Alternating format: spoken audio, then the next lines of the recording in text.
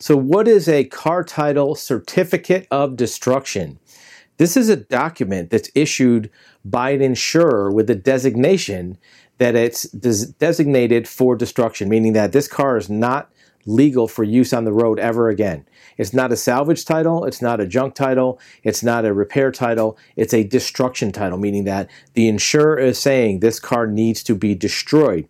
They do this because of liability. Now, many of these cars come from Copart or IAA auctions or some of the other insurance auctions that exist. In many cases, they sell for very, very cheap. Buyers will look at it and say, I can fix this car up and sell it and make a lot of money on it.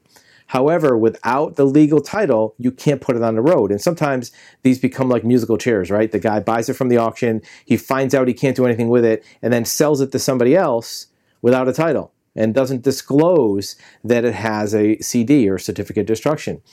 If you come across one of these cars, the first thing to do is find out where you disclosed this information. If you bought it from the auction, you need to find out, was it disclosed to you? If it wasn't, you can return it to the auction. If you bought it from a dealer, they have to disclose it from you. If not, you can return it. Look for that method first, because in most cases, no matter how much you paid for it, how cheap it is, it's never going to be worth it to try to do something with that car, because without a title, you can't even bring it to the junkyard.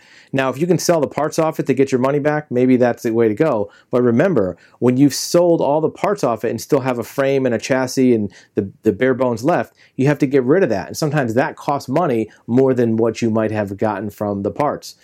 In addition, in many cases, it's blocked for export. You can't even export these cars because most countries don't allow them to be imported, and the customs of even the U.S. sometimes doesn't allow them to be put on the ship to go outside the country.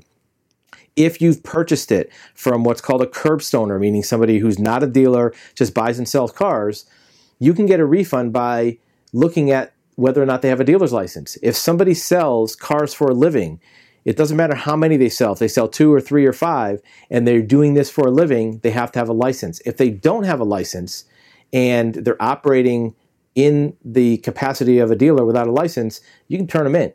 Most DMVs and state police in the states want to know about this. So rather than have that happen, maybe that person who sold it to you might want to give you your money back and then maybe try to do something else with that car.